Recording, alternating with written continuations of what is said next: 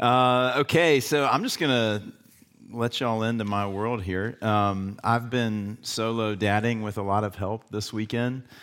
Lee's out of town, and I'm sure that's playing into it. Also, the passage I'm about to preach through is playing into it, but I just feel like this is going to be a little different, and would love y'all's prayers and just to lean in. If you are with us for the first time, Lord help you. We are going through Revelation, and today we're in chapters 8 and 9. But how many of y'all, I don't know if this was if there's an age cutoff for this, like this is still happening. How many of y'all did spend the night, sleepover birthday parties for friends? Give me a show of hands. Okay, a lot of people. Which kid were you in that thing? Give me a show of hands. Who was scared and either had to go home early or it was always teetering on the edge? Yeah. And who were the kids who kept everybody else awake all night? Yeah. Okay, that was me. And there was one particular birthday party that we basically ran it back almost identically for 4 or 5 years. This kid had a summer birthday. And he had a pool at his house, and so we would always swim and rent a movie and stay up. And we would all start in the bonus room or the playroom, and then what would start to transpire was another friend and I would just be keeping everyone awake. And so his mom would come in and she would say, "Hey guys, it's really time to go to bed." And we're like, "Oh yeah, yes ma'am." And then she would leave, and then we would just go back to whatever we were doing before and just making everybody laugh and trying to keep everybody up and playing pranks on the people that were falling asleep. And then she would come back in. And so this would happen. I mean, she was very generous. We'll call it, 5 or 6 times. She would come in, over the span of, 30-minute windows. And finally, we would reach the breaking point where she would just look at me and point and give me the finger, not that finger, the other, for all those on podcasts. That would be amazing. She wanted to do that. She was doing that in her heart. She was giving me the double birds in her heart. But she would say, "Matt, come with me." And I would grab my sleeping bag and take the walk of shame. And we would go into an extra room. And she would say, "This is now your room. And if you come out again before the morning, then I'm going to drive you to your house and drop you off. And your mom is going to be very upset." So, but this actually happened for 4 years in a row. I mean, this was the exact same thing happened 3 or 4 years. All the details, same invite list. Me and this other kid would keep everybody awake. He would finally get scared. I would keep going. I would get separated and put in a separate bedroom. And I just thought, okay, if we're looking at this scenario, who is at fault? I mean, seriously, think about it. No. Who is at fault in this scenario? Just yell it out. Yes, me, right? It's not the mom. She is full of grace toward me. She kept inviting me back every year. She knew what was going to happen. I would look at her with that little look in my eye, the little Boy Scout look, and be like, "Hey, Mrs. Markman, good to see you." She's like, "Yeah, this kid is not going to obey anything that I tell him the whole night. And I'm going to be up all night long, and it's going to end somewhere around 3 a.m. with me putting him in a separate room." But she kept inviting me back, and she kept every year giving me, 5 or 6 opportunities to cool it, go to bed, stay in the same room with everybody else, not have to be separated. And I continued to just walk all over it. So we hear that story and we're like, yeah, of course, she's going to separate you out. And that doesn't make her evil. That makes her a woman who is extending grace beyond the breaking point and wanting you to enjoy the birthday party with her son. So that's where we're going today. We're talking about some heavy stuff, but even as we talk about this heavy stuff and the judgment of the Lord and the coming day of his judgment, we're also inevitably talking about his mercy and his grace because they are intertwined, they are inseparable. And if you've been with us a couple chapters ago, we had this picture. In Revelation, we've said this here, this is not a code book to crack, okay?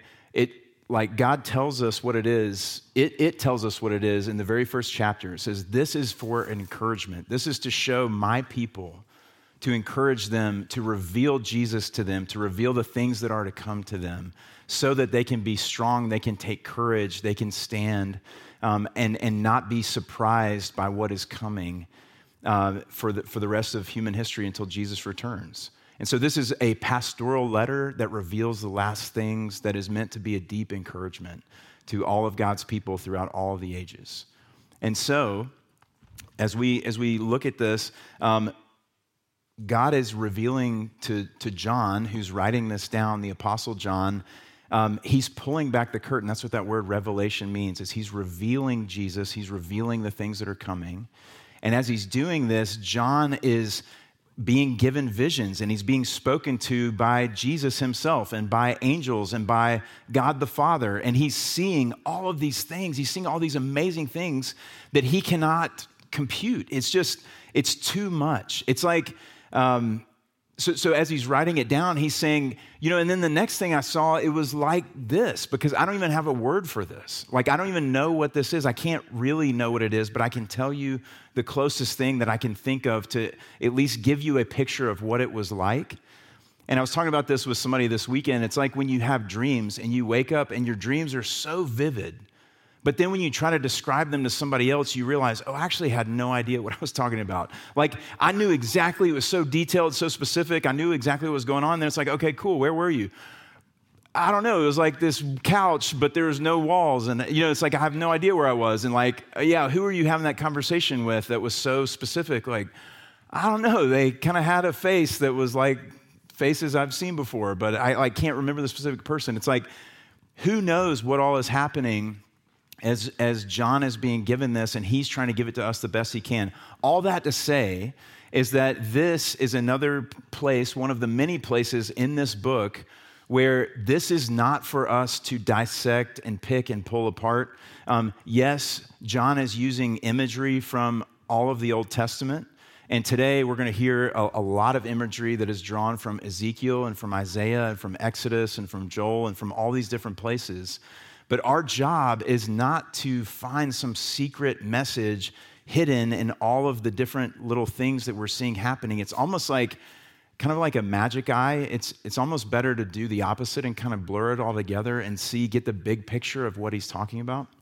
So today we're reading a longer passage. We're reading Revelation 8 and 9. I'm going to go ahead and have our scripture readers, plural, come on up because this is too much for one person to read. But what I want us to do, as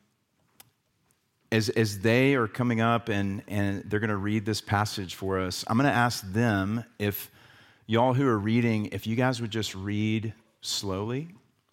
And I'm going to ask us to do something a little different today, just to invite you to close your eyes and just receive this and hear this and try to just, hear and see at the same time.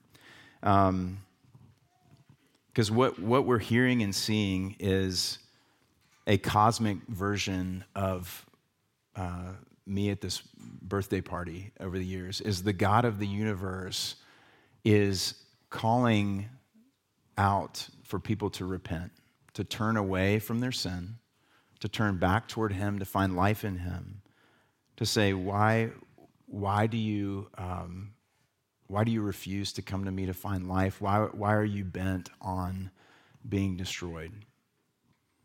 And what you're going to hear is you're going to hear about these trumpets.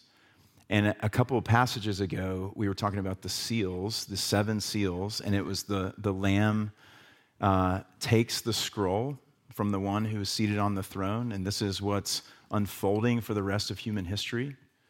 And he begins to break these seals, and we heard about all the things that happened as those seals were broken.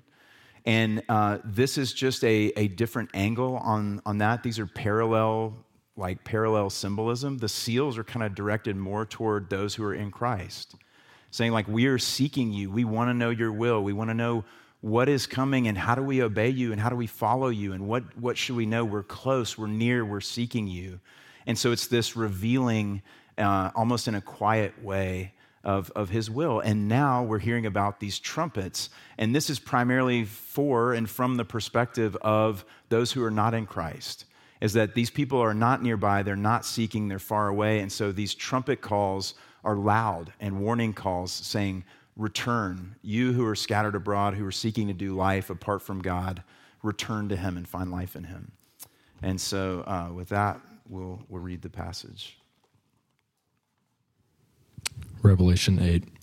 When the Lamb opened the seventh seal, there was silence in heaven for about half an hour. Then I saw the 7 angels who stand before God, and the 7 trumpets were given to them. And another angel came and stood at the altar with a golden censer, and he was given much incense to offer with the prayers of all the saints on the golden altar before the throne. And the smoke of the incense, with the prayers of the saints, rose before God from the hand of the angel. Then the angel took the censer and filled it with fire from the altar and threw it on the earth. And there were peals of thunder, rumblings, flashes of lightning, and an earthquake.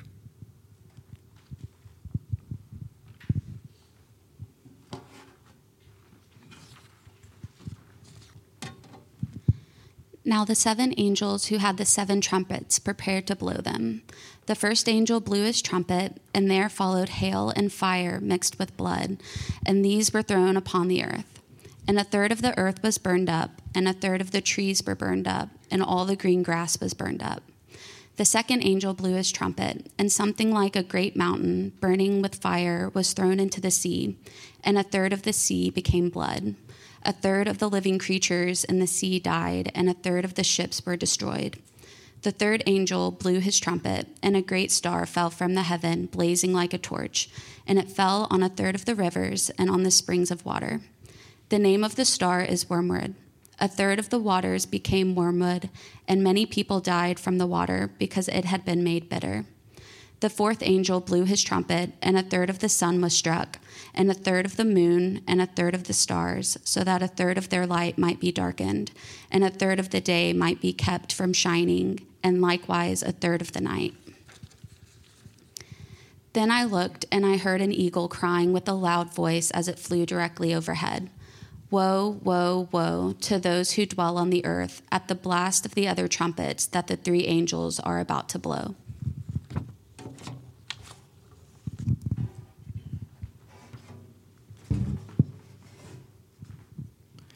And the 5th angel blew his trumpet, and I saw a star fallen from heaven to earth, and he was given the key, the shaft of the bottomless pit. He opened his shaft of the bottomless pit, and from the shaft rose smoke like the smoke of a great furnace. And the sun and the air were darkened with the smoke from the shaft.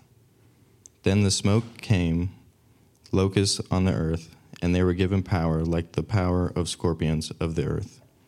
They were told not to harm the grass of the earth or any green plant or any tree, but only those people who do not have the seal of God on their foreheads. They were allowed to torment them for 5 months, but not to kill them. And their torment was like the torment of scorpions when it stings someone. And in those days, people will seek death and will not find it. They will long to die, but death will flee from them. In appearance, the locusts were like horses prepared for battle. On their heads were what looked like crowns of gold. Their faces were like human faces. Their hair was like women's hair, and their teeth like lions' teeth.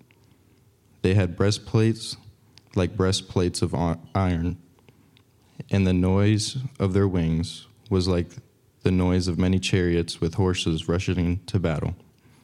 They have tails and sting like scorpions, and their power to hurt people for 5 months is in their tails. They have as king over them the angel of the bottomless pit. His name in Hebrew is Abaddon. In the Greek, he is called Apollyon. The first woe has passed. Behold, 2 woes are still to come.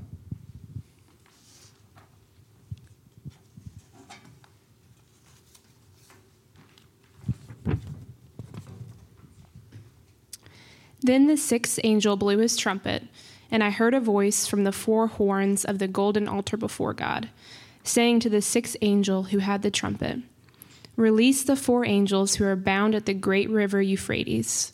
So the four angels who had been prepared for the hour, the day, the month, the year, were released to kill a third of mankind. The number of mounted troops was twice 10,000 times 10,000. I heard their number. And this is how I saw the horses in my vision and those who rode them. They wore breastplates of color, the color of fire and of sapphire and of sulfur. And the heads of the horses were like lions' heads. And fire and smoke and sulfur came out of their mouths. By these three plagues, a third of mankind was killed, by the fire and smoke and sulfur coming out of their mouths. For the power of the horses is in their mouths and in their tails, for their tails are like serpents with heads, and by means of them they wound. The rest of mankind who were not killed by these plagues did not repent of the works of their hands, nor give up worshiping demons and idols of gold and silver and bronze and stone and wood, which cannot see or hear or walk. Nor did they repent of their murders or their sorceries or their sexual immorality or their thefts. This is the word of the Lord. Thanks be to God. Father, it is true every week, and I feel it especially deeply this week. I'm aware of it this week, that the things that I am preaching on are beyond me. I am limited. I am weak. We are limited. We are weak. We are frail.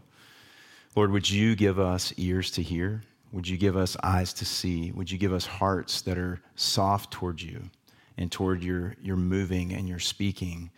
Lord, would you come in your power and your love to meet every single person in this room the way that you need to meet us, and speak to us through your Spirit, through your word, through this preaching of your word, to tell us exactly what we need to hear. Lord, would you protect us from the enemy who would seek to confuse and to take this word away and that it would bear no fruit.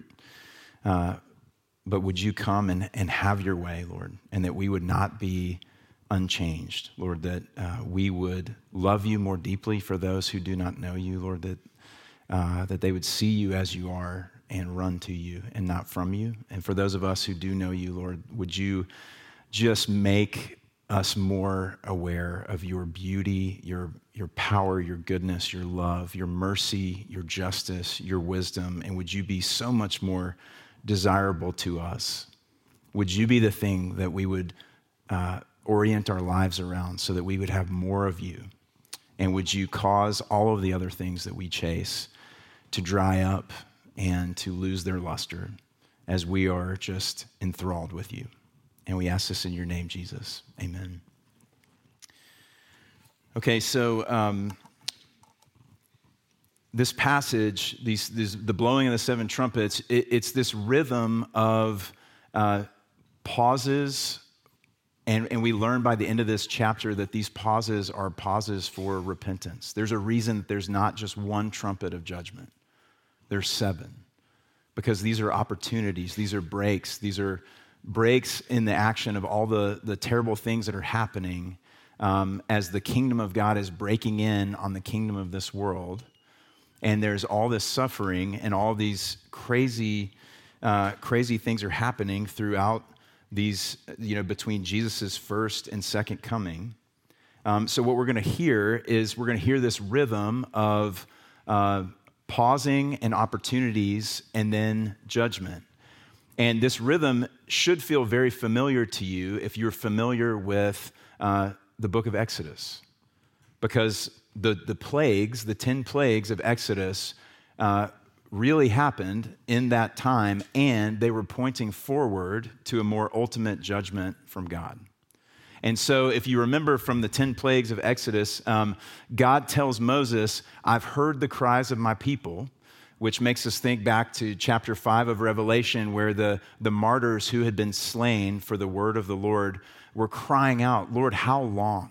How long are you going to allow this to continue to happen? How long are you going to allow wickedness and destruction on the earth? How long are you going to allow man who stands against you to work all sorts of suffering and damage and darkness on all of your people and on all of your creation? Lord, how long are you going to let that happen?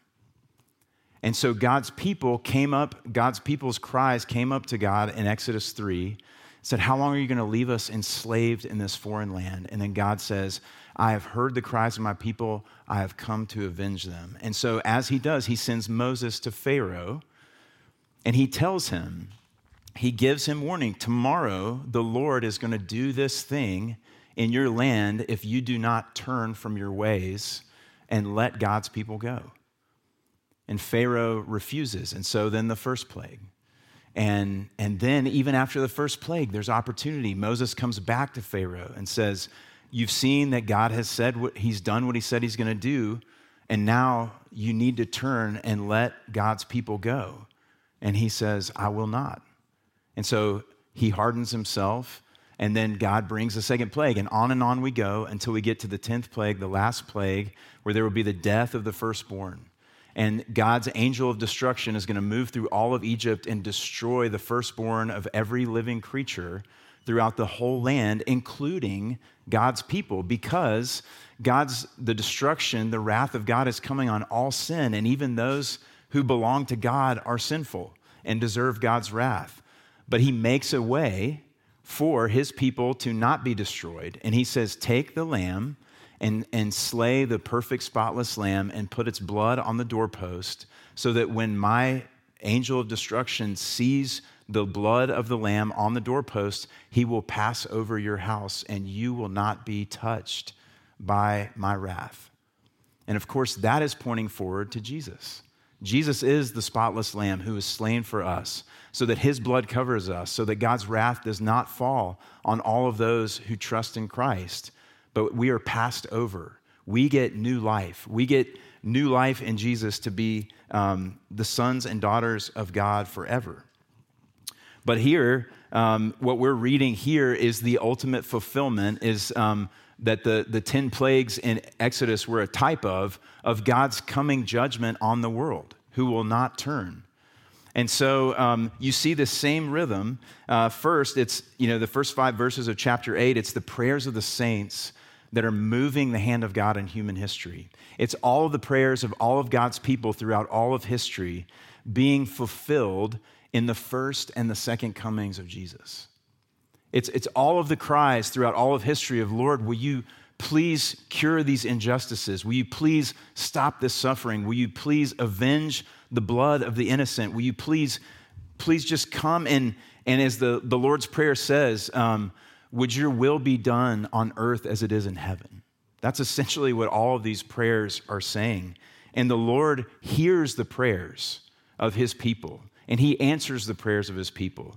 And so first we see it in Jesus' first coming, he is the answer of all these prayers. He is making a way. How can I be both a sinner and how can I be with God forever? It is through Jesus, who is the spotless lamb, who gives himself so that I could have life.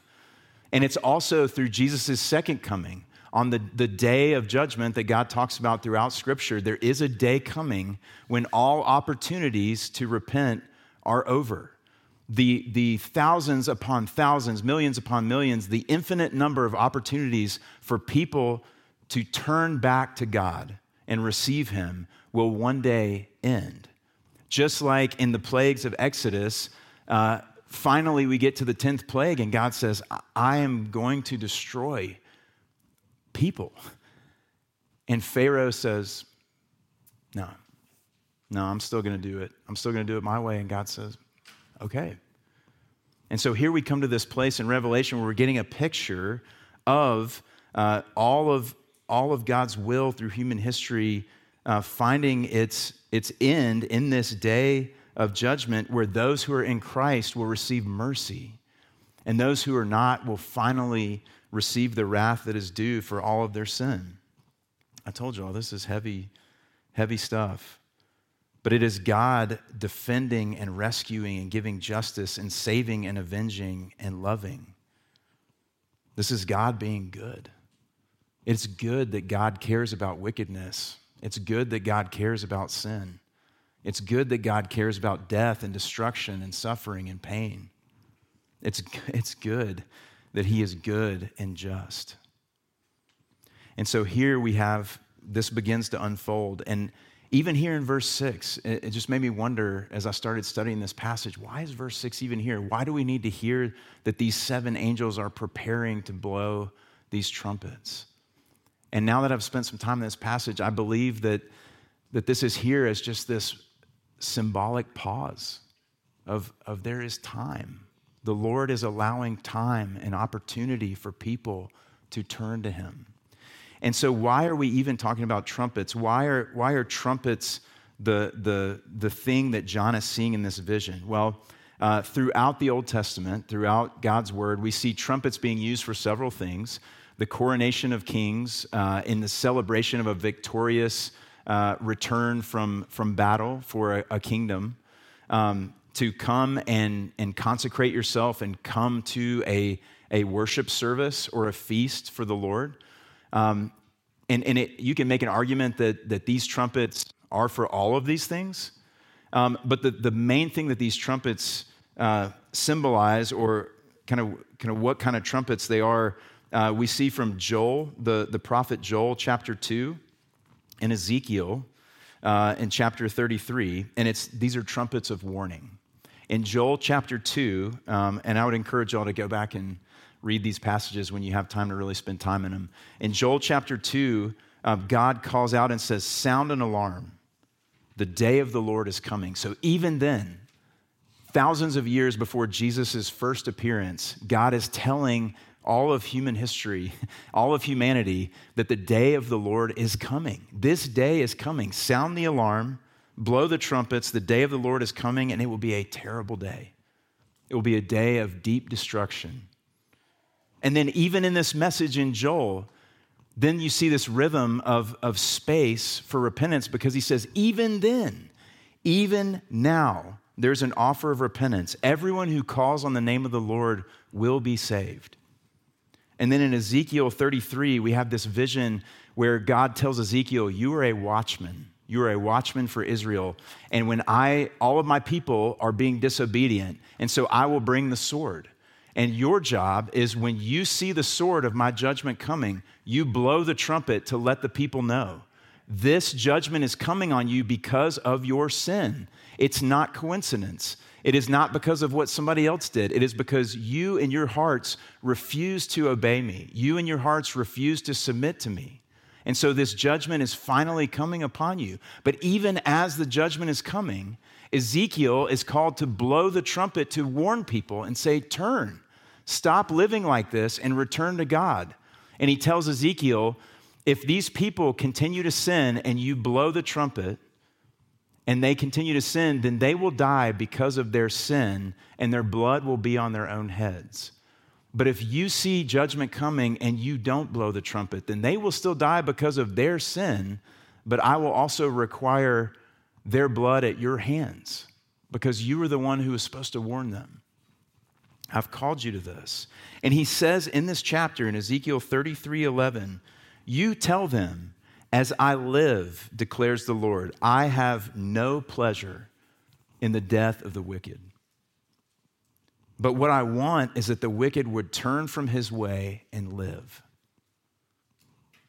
Turn back from your evil ways, for why will you die? Why will you choose this?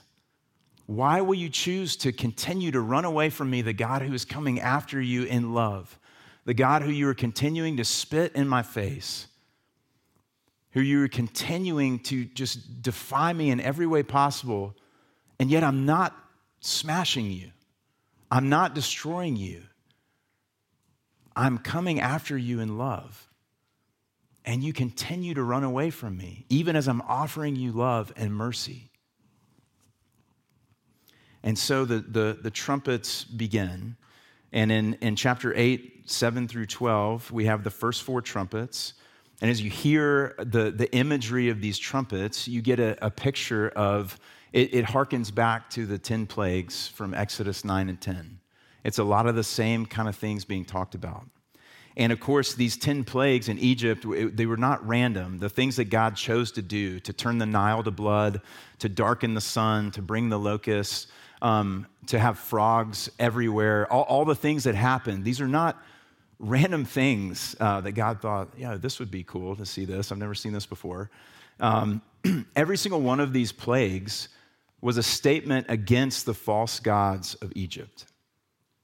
Okay, so you have this God who looks like a frog, who's this God of fertility. If you want frogs, I'll give you frogs. There'll be so many frogs, they'll ruin everything and they'll be everywhere. Oh, you have the God of the sun, who gives you everything that you need to live. Okay, well then, is he able to stand against me when I black out the sun and you have total darkness? So every single one of these plagues was speaking against these false gods and all the different ways that humanity invents to try to find life in anything other than God. And so we have, with each of these first 4 trumpets, again, the trumpet blows, we see this destruction come, and then that's not the only trumpet. There's more time. And then a second trumpet blows. And when I read this passage, I think about Jesus' words to those who are his enemies, those who were of the people of God, who were Israelites in the flesh, but were not actually seeking God. And Jesus is going about his ministry, and he's doing all of these miraculous signs and wonders. He's healing people. He's raising people from the dead. And he's teaching in a way that no one has ever heard anyone teach, teaching with authority, teaching with such wisdom. And still, these people refused to follow him, and they were standing in opposition to him. And at one point, Jesus says, "What else do you want? There is nothing left for me to do for you."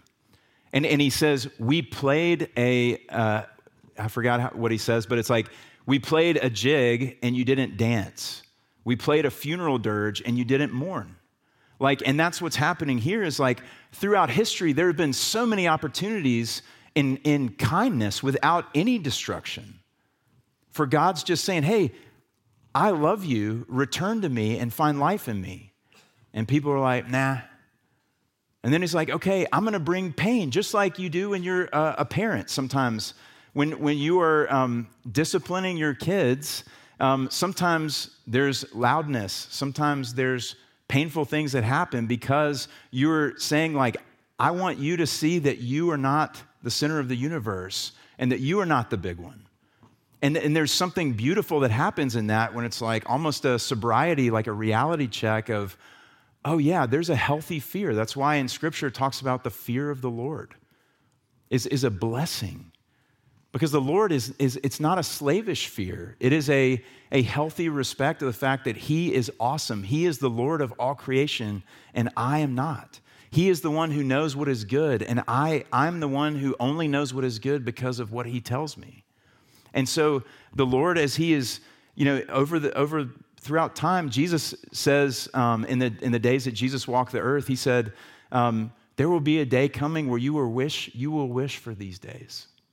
When this is how God is coming to you, humble, with skin on, just having a conversation saying, please come and find life in me. And now we're past those days, and now we're in these days where the Lord is doing loud, big things, and he's allowing this pain and suffering, hoping that, remember, he does not delight in the death of the wicked.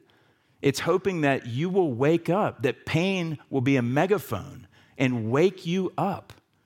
And by the way, that's what's happening in our lives. When we experience painful things, sometimes that is God's megaphone saying, I'm trying to get your attention. I'm making life not work for you on your terms because it doesn't work on your terms. And this is actually a mercy that I'm allowing you to suffer in this way so that you will start asking some deeper questions and say, maybe this is not it. Maybe this is not all that there is. Maybe this is not where I find life. And so he's doing this with each of these trumpet blasts like, hey, please wake up. And then in verse 13 of chapter 8, there's another pause. And we see this sort of interlude scene as this eagle is flying and crying out overhead, woe, woe, woe to those who dwell on the earth. at the blast of the other trumpets that these three angels are about to blow. If you thought this was bad, it is only going to get worse. And for all of those who are not coming to the Lord in faith, it is about to get very bad. And then we see in chapter 9, verses 1 through 11, the fifth trumpet is blown. And even here, these crazy, terrifying creatures are only allowed to torment the people. They are not allowed to kill them. And the people want to die. That's how awful this is. That's how heinous this is that these terrifying creatures that are being released from the pit of hell to do their work, and these creatures that take pleasure in harming people are not allowed to kill them. And that, even that is a mercy of the Lord saying, turn back to me. Because that is a foretaste of what's coming for all eternity for those who are not in Christ. And we're reminded again in verse 4 of chapter 9, the Lord says, you will not harm those who have the seal of the Lord on their forehead. All of my people are safe and protected in me. And then in verse 12, we have another pause. Behold, the first woe is past. Behold, two more woes are yet to come. Again, it's this pause, this calling out, turn, come back. It is not too late. There is a day coming where it will be too late, but today is not that day. And then in verses 13 through 17, we have the sixth trumpet blown. And now there is power to bring death and not just torment, but not all people, just a third. So it's like you see like this just symbolically as we walk through these trumpets, it's this, we're moving toward the day that we cannot avoid, which is the day of God's judgment. But all along the way are these myriads upon myriads of opportunities of repentance and God's mercy, even in the judgment. And then finally, we end our passage here with verse 20 and 21, and it is so tragic. The rest of mankind who were not killed by these plagues did not repent of the works of their hands, nor give up worshiping demons and idols of gold and silver and bronze and stone and wood, which cannot see or hear or walk. Nor did they repent of their murders or their sorceries or their sexual immorality or their thefts. And I wanted to see the connection that's being drawn here in verse 20. The connection between the works of their hands and the worship of idols and demons. There's this combination of what's happening. We talk about it as like the unholy trinity of the flesh, the world, and the devil. There are demonic forces who oppose God, who want to bring destruction and torment to all of God's people and all of God's creation. And so all of these things that we chase as idols, whether that's more money or more sex or more whatever it is, the world has been orchestrated in this way. The kingdom of the world has been orchestrated in such a way by these demonic forces to lead us in those directions, to say, yes, that is where you're going to find life, not in the living God, not in the God who created you and who loves you and has made you for life and for himself, but in all of these other things. So go try to find life in these things and be destroyed. But there's also something in us, in our sin, in our brokenness, that these are the works of our hands, that we kind of want that. Because there's a part of us that doesn't want God to be Lord over us. And I don't want to bow to him. I want to be God. And so as all of these things are working together, these people do not finally repent. This theologian, Michael Wilcox, said this: "The trumpets show the wicked world being offered mercy. The offer is not accepted, and the world will not, in fact, repent, but let it never be said that God has not done all in his power, even to the devastation of his own perfect earth, in order to bring men and women to their senses." 2 Peter 3, 8 and 9, Peter says this: "Do not overlook this one fact, beloved, that with the Lord 1 day is as 1,000 years, and 1,000 years as 1 day. The Lord is not slow to fulfill his promise, as some count slowness, but is patient toward you, not wishing that any should perish, but that all should reach repentance. Don't miss what Peter is saying there. All the times that we look around the world and we say, man, you know what? I think all of this is just garbage because I don't see evidence of a loving God, because I see all this destruction. I see people doing evil. I see all these things happening, and wicked aren't getting punished, and they just seem to keep going on.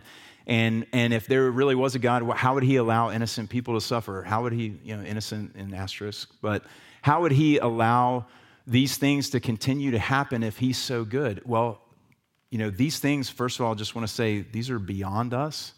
We're dealing in the mysteries of God now, but this is at least a partial answer. The Lord is enduring the thrashing of his beautiful, perfect creation and the pain and suffering of his people for us, because he is giving us opportunities to turn and come back to him and say, I don't want that anyone should perish. I want everyone to come in repentance and return to me and have life in me. And so all that we are enduring now and is making us shake our fist at God is even that is God's kindness toward us, that this is for you. I'm enduring this pain. And if you think that God is exempt from this pain as he watches his beloved creation languish against sin and wickedness and darkness, then we have to look no further than the cross. As he sent his beautiful, perfect son to put on flesh, to live in this sinful world, to experience what it is to be abused in every way you can imagine, and then to suffer, and not just the physical suffering of death, but the deeper suffering, the infinitely deeper suffering of all of the sin and darkness of all of God's people being poured out into his own body. This one who is perfectly holy and innocent and has never known anything other than perfect love and obedience and community with his Father is now separated from him and is filled with all sorts of vile darkness that is yours and mine. And he has taken that to the cross, covered in shame, separated from the love of his Father, to die in our place so that we could have new life. And that is why, the Lord is allowing this to happen. Jesus, in Luke 17, Jesus is being asked by those who will not turn and not repent when the kingdom of God would come. They're trying to trick him, trying to trap him. And what he says to them is the kingdom of God is not going to come in ways that can be observed. AKA, if you want to find ways to ignore him and pretend that you don't know that he is your Lord, you'll be able to. If you want to play mind games and manipulate and try to control and figure out ways in which you could work it out through some kind of philosophy or any way that you want, that there's not a God and that you're not answerable to him and that all of this is meaningless, you'll be able to do it. But just as it was in the days of Noah, so it will be in the days of the Son of Man in his second coming. They were eating and drinking and marrying and being given in marriage until the day when Noah entered the ark and the flood came and destroyed them all. You'll be able to plug your ears and to some extent and go live life and pretend that God's not here. But and then there will be a day that does come and it will surprise you and terrify you, and it will be too late for you. So be wise. I'm going to end with this. Isaiah 30, 15 through 19.